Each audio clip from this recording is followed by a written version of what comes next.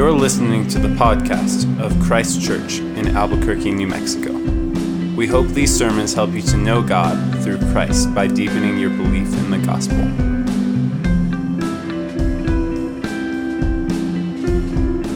The reading this evening comes from Habakkuk chapter 1, verse 12 through chapter 2, verse 4.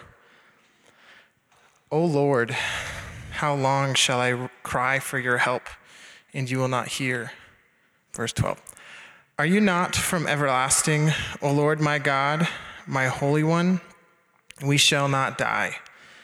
O Lord, you have ordained them as a judgment, and you, O Rock, have established them for reproof.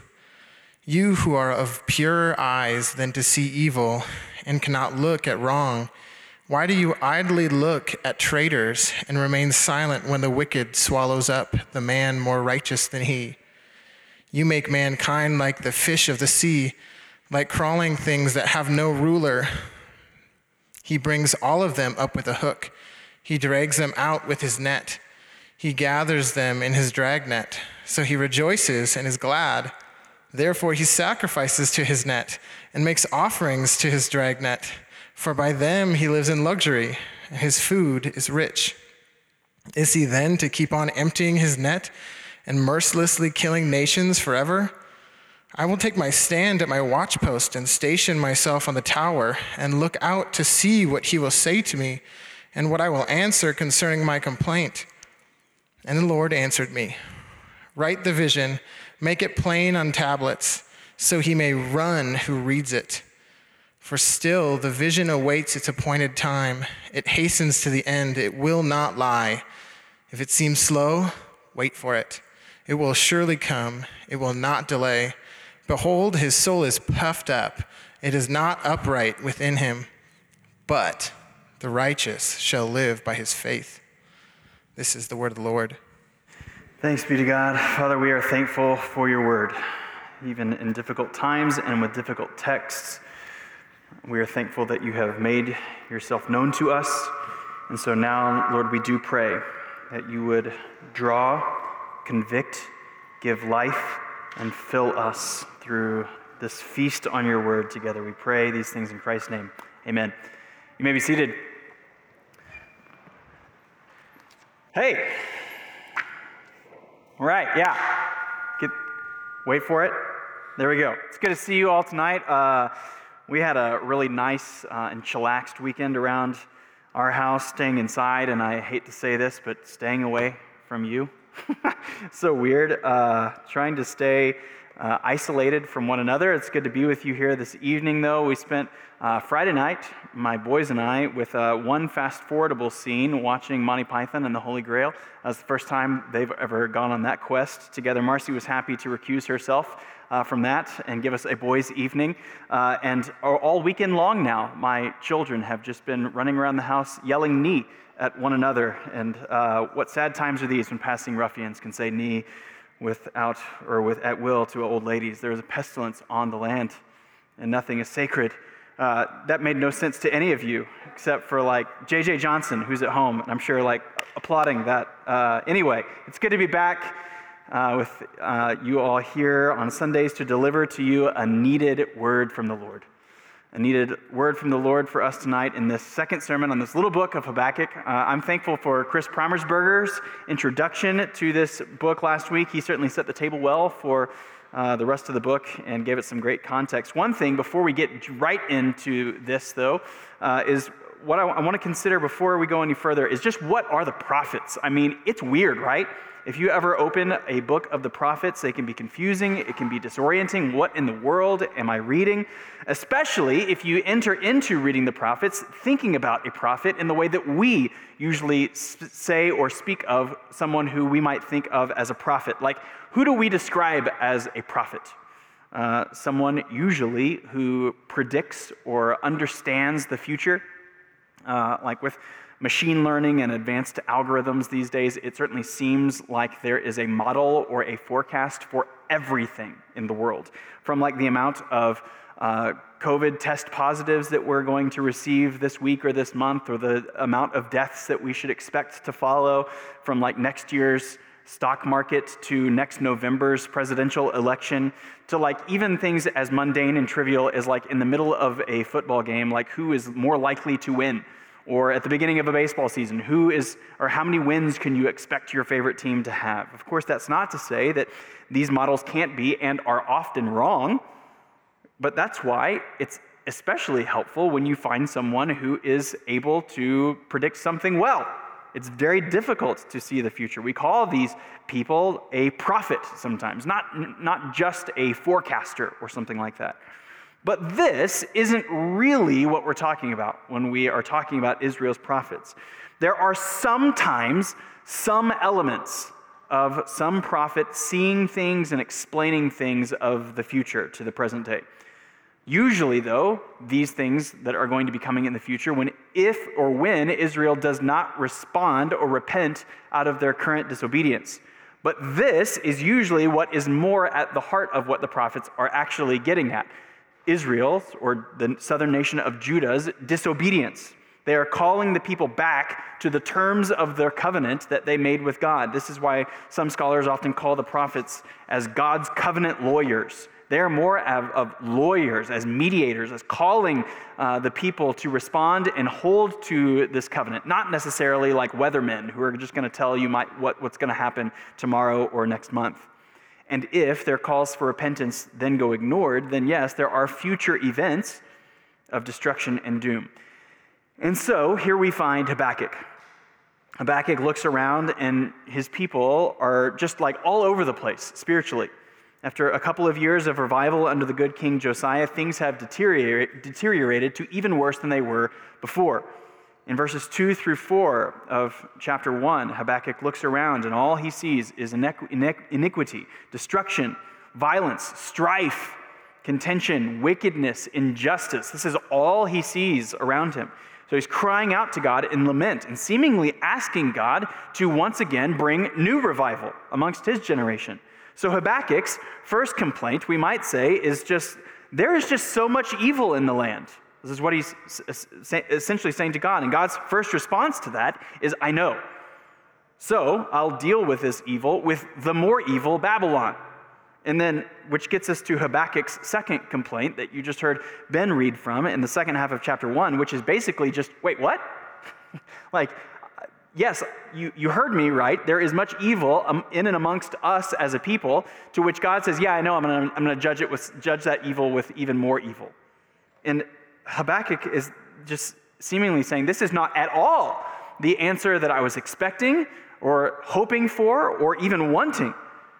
So the question for Habakkuk that he's asking, and the question for us today is, does God actually care about injustice in such a way that he doesn't just come and just smash it like Zeus would with lightning or something? He sees injustice and he'll just use whatever he can to just smash this injustice. Or will there ever actually be a world of peace? Will there be a world of justice, of people living justly with one another and justly before God and living in flourishing peace with one another and with God? Will God's people ever be transformed to love God and love the world in the way that he intended for them? So tonight we're going to see two responses from Habakkuk, followed then by another reply from God. We're going to see this sermon considered in three headings. The first two responses from Habakkuk of a confused consideration and then a defiant faith, followed then by another second response from God, which is a certain response. So a confused consideration. Habakkuk's mind is swimming. His perspective is swirling. He has asked God to act against the wickedness of his people, and now he doesn't understand the way that God tells him he's going to act. I mean, he knows that Judah is wicked, there's no bones about it, but Babylon? Like, really?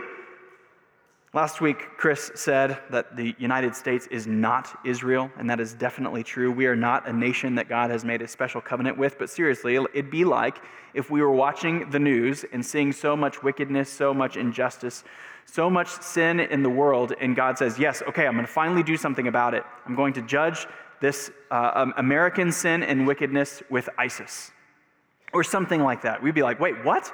That is worse than what we're currently experiencing. So Habakkuk slows down and thinks thinking through theological categories, thinking through the character of God, and he begins to lament. He's not recklessly complaining about God. He is pointedly, and as we'll see in faith, complaining to God. We won't rehash all of our thoughts from the June 15th sermon from Psalm 6, if you want to go find that on the website or on the podcast. But the difference between faithful and faithless complaint to God is the difference between perhaps talking to someone else. Like, can you believe what's happening? Like, I just don't understand why God is doing this, why God is allowing this, compared to now the object of our prayer being God, of why are you allowing this to God? Not complaining about God, but complaining to God in faith. God is the object of prayer and lament, of crying out to, because his people who are praying actually expect an answer. And it is through that lament that God turns these pleadings then into praise, into greater and deepened trust in his promises. So Habakkuk begins to pray considering the character of God. We'll swing back around in greater depth in just a second, but he's essentially saying, God, I know that you are holy and good. So how in the world are you going to use someone, a people who are more wicked, to judge the less wicked? This doesn't seem to fit with your holy character. Maybe in his and our limited understanding, it might feel like if I went to my kid's school and picked up the school bully from the playground and brought the school bully home to give one of my boys a spanking or something. What? That doesn't make any sense. My kids, I think, would rightfully feel indignant about that. I can understand receiving discipline from you, Dad, but really? O'Doyle Rules guy or something, who just gives me a spanking and then a wedgie and a wet willy on the way out or something. It doesn't seem to make any sense. That would indeed be ridiculous. But like every other human in history, beginning with Adam and then shifting the blame away from ourselves, blaming our sin like Adam did on Eve, like Eve did with the serpent, Habakkuk's objection seems to be, well, I know we are walking around in sin and injustice and in wickedness, but come on, God, we're not as bad as they are. But like we thought through 2 weeks ago in James 2, a BB gun or a bowling ball alike will equally break the glass window of the law. Rebellion is rebellion is rebellion is rebellion. And yet, it is true that the consequences of sin may be greater with greater levels of wickedness. Personally, interpersonally, societally. And so Habakkuk thinks about humanity that God has created as the fish in the sea. They are for sure wicked fish, but then here comes Babylon as a commercial fisherman. Verse 14, he says, you, God, you make mankind like the fish of the sea and like crawling things that have no ruler, but then he, Babylon, verse 15, he brings all of them up with a hook. He drags them out with his net. He gathers them in his dragnet. So he rejoices and is glad. Therefore, he sacrifices to his net and makes offerings to his dragnet, for by them he lives in luxury and his food is rich. Is he then to keep on emptying his net and mercilessly killing nations forever? Habakkuk does not understand these wicked fishermen, right, who are coming and just reaping and gathering all the people around them and then just consuming them.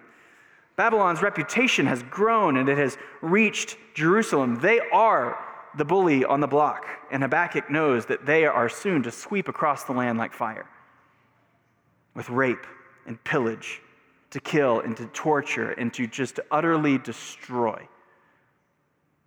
Then, at the end, maybe pluck out a few of the leftovers to Babylonize the rest of the culture. Think of Daniel or Shadrach or Meshach and Abednego in the book of Daniel and what's coming for them. Just the few leftover stragglers that the Babylonians would allow to live, but what that might mean for life amongst them. There is just so much uncertainty, so much confusion about why in the world God would allow, even raise up such wickedness to use. So Habakkuk is asking, how long, O Lord?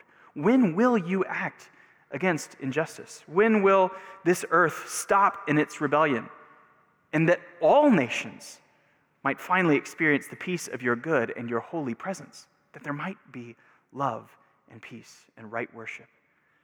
Again, though, he is directing his questions, even his questions of confusion, to God instead of complaining about God. His lament indicates and then turns to a resolute, committed, and then despite the crumbling circumstances of the world around him, it now turns from a confused consideration to a defiant faith. Secondly, in his wonderful reflections about Habakkuk, Martin Lloyd-Jones, 50 or 60 years ago, made 4 observations about Habakkuk's response to injustice, about uncertainty and confusion. Lloyd-Jones says there are 4 steps when we encounter such confusion. And the first step is to stop and to think. Rather than being quick to speak, quick to hear what we want to hear, quick to fire off our own thoughts and emotions on social media, instead, the book of James commends us to be quick to listen, slow to speak. Habakkuk is offering confused but thoughtful reflections about God and about the world. He isn't just firing from the hip. Lloyd-Jones says, when you start to think, you must not begin with your immediate problem, begin further back. Another commentator says that this process is like walking down the sidewalk the beginning of the morning after a wet and sleeting night. Perhaps it is frozen and there are patches and bits of ice all around the sidewalk. Now, knowing that there are icy patches ahead and that one misstep might mean a torn ACL or a concussion or something, you walk with attentive eyes. You walk with carefully deliberate steps. And so Habakkuk is doing the same thing here, walking with carefulness. Confusion, but with carefulness after thought and reflection. Second, Lloyd-Jones says, remember or restate basic truths. When God told Habakkuk that he was raising up the Babylonians to judge the sin of Judah, Habakkuk is confused. And it could be tempting to read his response as some sort of faithless form of bargaining. But that's not what he does. In verse 12, he says, are you not from everlasting, O Lord my God, my Holy One? We shall not die. Compared to Babylon, who, in verse 11, whose God is their strength, that might makes right, as long as you can, you should. This is Babylon's MO. Israel's God is the creator and the eternal God of the universe, who has no beginning nor end. He is holy and always does what is right and what is good and what is just. Babylon, even in their what seems to be consuming, never-ending power, will one day fade and will one day disappear, and they did. And so no matter how big or unending the problem may be, a virus, an economic depression, what in the world are we about to do with school reopening? A coming presidential election and a nation at each other's throats, a difficult medical diagnosis that you receive, a difficult relationship that you're enduring that seems to just never get better or will never end, a society enduring and reaping the consequences of centuries of racism and of injustice. No matter how big, no matter how unending any of these problems may seem to be, they are not eternal. But our God, who rules from the heavens, is.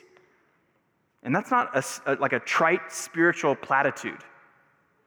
It is a truth that must be repeated, must be restated. Even our own lives will come and go, but God will not. Which is what Habakkuk, kind of confusingly, is saying at the end of verse 12. He says, we will not die. He's not just speaking into existence something that he hopes to be true. He's not saying, God, you are eternal and you are holy, so my car will not break down. I will not get COVID-19, no matter how recklessly I live. Just because you are good and eternal, you will keep me from any difficulty. No, even in the next verse, Habakkuk acknowledges that God has ordained Babylon for their judgment, to establish them for reproof. Rather, Habakkuk is restating and then banking on the promises that God made to Abraham, that God will use this people as a nozzle on the end of a water hose to water and bless the entire world, that though there may be much death, there will not be total death. There will always be a remnant, a blessing, and blessing will come. His promises will endure because God will endure. So Habakkuk is walking carefully. He's walking deliberately. He is picking out sure footing, knowing that amongst so much uncertainty, there are dozens and dozens and dozens of theological missteps out there. And then he is repeating what he knows to be true. Do not forget in the darkness what you know to be true in the light. And then third, apply these truths to the problem. If Habakkuk recognizes that this coming judgment on Judah is actually for their reproof, for their ultimate good, it's not just punishment, but it is corrective discipline, even if many of them do come to their end, come to death, then none of this is actually out of control. The Babylonians and viruses and politicians and slowing paychecks and racist actions and inequitable policies and anything else that is difficult and frustrating, they are all on a leash. And the outcome of all of it, for those who are in Christ Jesus, is actually for my good. Because God loves me. Not in such a way that, like, through all this and on the other side of all of this difficulty, there's like this silver lining in which maybe I ended up getting more things out of the things that I lost in the difficulty or something. No, but for those whom God is shaping and forming, confusion, difficulty, loss, all of these are the contexts in which we are most moldable, most shapeable. So the question for us to always be considering or asking is, what is this story? What is the story that I am presently living in? What is the point of this story? If the point of the story and the point of my existence is to minimize as much difficulty, as much pain and struggle in my life, and maximize the level of happiness and good experiences that I get to have, then 2020, this year, makes no sense in the context of that story, does it? Can 2020 just leave so that we can get back to normal? But if the point of this story isn't necessarily my own personal avoidance of difficulty, but it's rather this story is a road of self-denial, a road of becoming more and more like Jesus and loving others more than myself, of having my grip loosened on this world and then fixed more tightly on Christ himself, then okay. I would have never prayed for 2020. Would have never have hoped for many of the circumstances of this year. But thank God for 2020. Help me not to waste it, oh God. Because in my flesh, where 2020 exists for maximal happiness and minimal difficulty, I want 2020 to be gone immediately. But sometimes these problems and these difficulties can become so overwhelming that it seems too much to be of any good. The ice has surrounded you, and it feels like there is no ground to safely stand on, no solid patches to navigate through. So fourth, if still in doubt, commit the problem to God in faith. What if, after all of the work that you have done in steps 1 through 3, you're just as confused and just as without answers as you were before you started? And this is where Habakkuk finds himself at the beginning of chapter 2. He's bewildered. He is exasperated. And so in verse 1, Habakkuk says, I will take my stand at my watchpost and station myself on the tower and look out to see what he will say to me and what I will answer concerning my complaint. Habakkuk gets away from the problems on the ground, and then he just parks himself up on a high place to expectantly watch in faith for God's action. He doesn't know how. He doesn't know what God is going to do, and any and every option seems terrible. It feels impossible. But doggone it, he's just going to sit and wait. Have you seen that gif of this guy who he's like a hardcore biker guy, and he looks like he's strolling up to a kid's soccer game or something. He's got a camping chair in one hand. Have you ever seen this? It's great. And he pops it open with one hand and then just parks himself down in this camping chair. He's defiant in his sitting down. This is how I imagine Habakkuk. He walks up to this watchtower with a camping chair and just pops it open and just sits down, and he's just going to wait and watch for what God is going to do. Not defiance, defiance against God. Well, I don't like any of these options, so I'm just going to sit here and wait for you to do something that I do want you to do. But no, defiance against the circumstances of the world.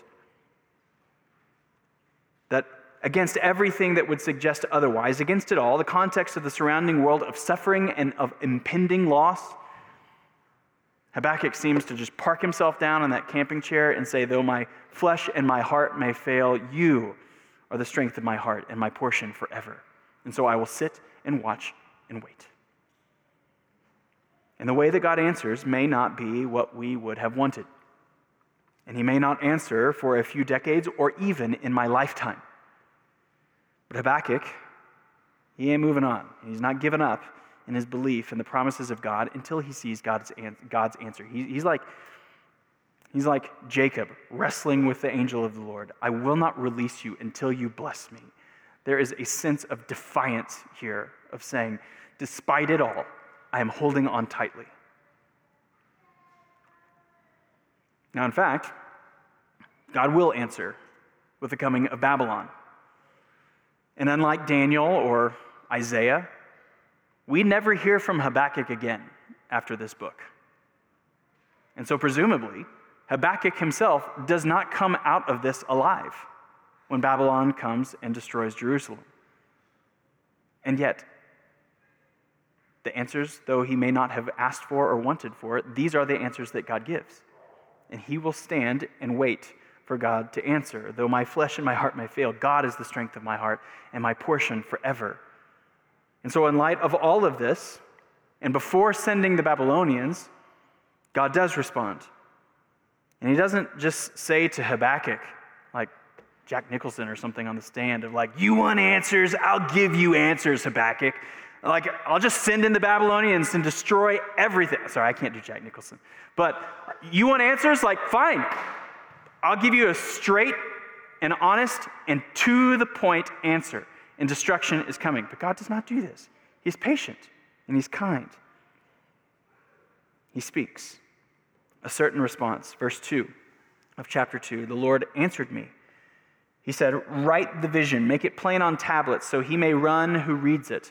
For still the vision awaits its appointed time. It hastens to the end. It will not lie.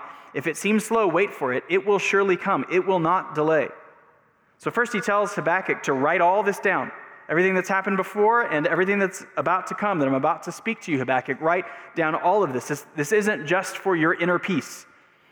God speaks through these prophets so that the wider community of God in the present day and then ongoing into today in Albuquerque might hear and believe.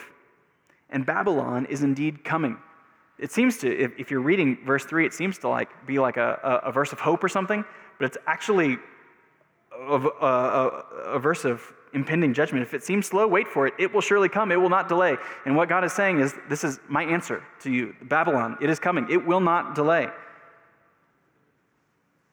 But then, it's like Habakkuk is sitting on a swivel stool, and God grabs his shoulders and turns him from Judah, and he points his gaze toward Babylon. Or maybe better yet, Habakkuk, up on the watchpost in the tower, can see the darkness over the horizon, like the gathering fires of Mordor that are coming or something. And then God turns the little stick on the mini blinds, and he opens the blinds so that Habakkuk might see.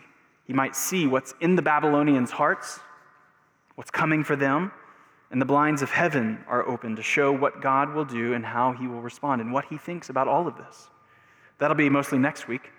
And just a heads up, perhaps if you go home this week and you read through chapter 2 and or expect to come next Sunday excited to hear about all the judgment that God is going to bring and enact upon all of the wicked people out there, well, read and prepare to be confronted with the wickedness that still lingers in here. But to wrap things up tonight, we're going to get a small taste of that in verse 4. But verse 4 is also the central argument of the book, and perhaps even the central argument of the entire Bible, where God is telling Habakkuk that indeed his answer, the Babylonians are coming, it will come. And behold, verse 4, his soul, Babylon's, is puffed up. It is not upright within him. But the righteous shall live by his faith. The his here, his soul, is Babylon, that commercial fisherman that is coming to just wipe out all of the fish in the sea. A commercial fisherman that worships his ingenuity and his strength and his power. He worships his self. His soul is puffed up. It is not upright. He does whatever he thinks is right. What brings the most power, most comfort, the most entertainment, the most security. If might makes right.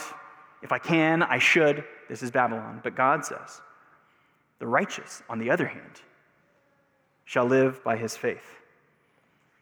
This verse is so important to the scope of the entire Bible that Paul quotes it twice, Romans 1:17 and Galatians 3:11 that you heard earlier in the service. The author of the letter to the Hebrews quotes it in Hebrews 10:38.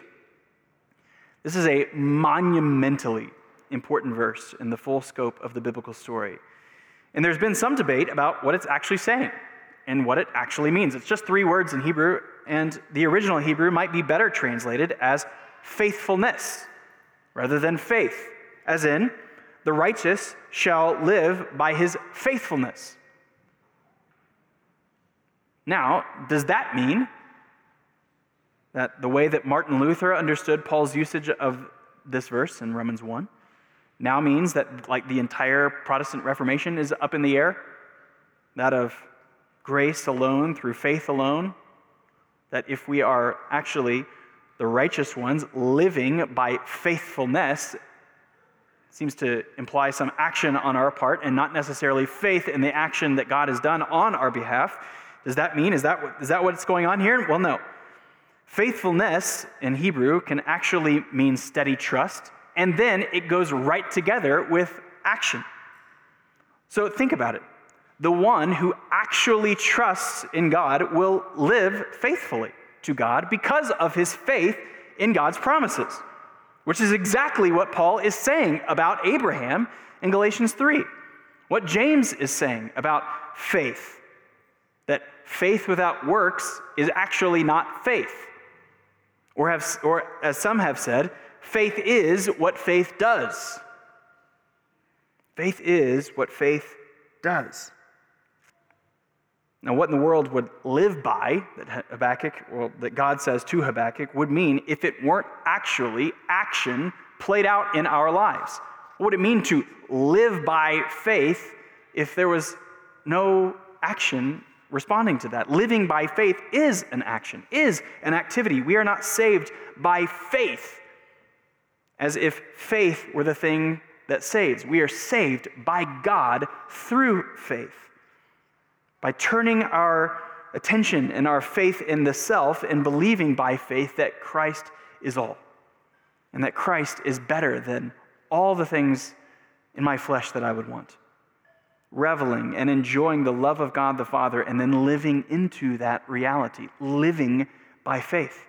That his kingdom of righteousness and justice is better than what I would want on my own. That of, if I can, I should. If I feel or want something, I just should do it. That for every no that Jesus gives to his people in love, he gives 1,000 better yeses. That is a promise and a reality that must be trusted by, or trusted in by faith. That despite dizzying and unrelenting circumstances that might suggest that God is not sovereign, that God is not wise, that God is not loving, that by faith to trust that his love for you is actually not uncertain. That no, the cross of Christ and his empty tomb is the guarantee of his love, is the guarantee of his care. That justice will be met and one day will be finally and fully given. Without the cross of Christ for us to look back toward, without the coming love and justice for Habakkuk at the cross to look toward, the world around us would, and then our own behavior in this world would just be like one giant flower petal pulling exercise. That of he loves me or he loves me not. Of this day, it certainly feels and looks like he loves me, but tomorrow, man, the circumstances of that day just certainly might indicate that he doesn't love me. But the cross of Christ is the guarantee. The cross of Christ is the guarantee of his love, of his wisdom, and of his justice. And so Habakkuk comes to us as a sharp and distinct call of the reality that there are two and only two ways to live. By what we immediately desire, by what we can immediately see, and then using all of that to interpret reality, or in patient humility to walk by faith. That in action, in response, in word and in deed, to believe that Jesus is really risen, that he is actually reigning, that he loved me and gave himself for me. Like, you realize that the song we sang or hummed earlier in the service of "He Will Hold Me Fast," that is a defiant song of faith. That despite my faithlessness, despite my inability to live in obedience, despite the suffering and loss that I have experienced this week, when I fear my faith will fail, Christ will hold me fast. For I know my Savior loves me so, he will hold me fast. And then, because of that defiant faith, now daily living by the Spirit, that there are two ways by faith: faith in bigger or better, faith in whatever I see, I take, whatever I want, I continue to want, or in living by faith in what I can't see, in the love and the justice of God, even with answers that I maybe don't even necessarily want or like, but trusting God all the more. I share this from one of my seminary professors at least once a year, but here it is again. Christian, Christ Church, the gates of hell are torn down. Death is ripped apart. The right man is at the helm of the cosmos, and you're worried about what again? 2020 is dizzying, and it is confusing, and there is so much wickedness, so much injustice, so much left lingering still in here and in here. And yet, all of that is true. The right man is at the helm of the cosmos. He has conquered death, he has conquered sin, and he will hold us fast. But this requires a defiant, just camping chair popping, sitting down, waiting and watching, and then in response, walking forward in faith in what Christ has done for us, individually and together as a church. There is much to come and to cut and to perhaps even punch us in the gut with next week through the rest of Habakkuk 2. So read through that this week. And then don't stop there.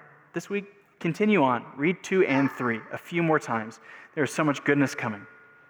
But let's pray that God would continue to do a good work in us through this short book. Our Father, we confess and admit our tendency toward faithlessness. We confess our tendency to look around at the world and see and believe that you are not good, that you are not there, that you are not just, that you are not wise, that you do not love us. Father, we want to believe. Help our unbelief. Help us to bank our lives, bank our existence, bank our eternity on the things that we cannot see, on the reality of the empty cross and the empty tomb and the filled throne of our risen Lord Jesus, the Lamb of God who is slain on our behalf and who now reigns and rules forever. Help us to trust and to live even more in this reality. We pray all these things in Christ's name. Amen. We hope you have been encouraged to deeper life in Christ through the preaching of this sermon. For more information about Christ Church, visit www.christchurchabq.com.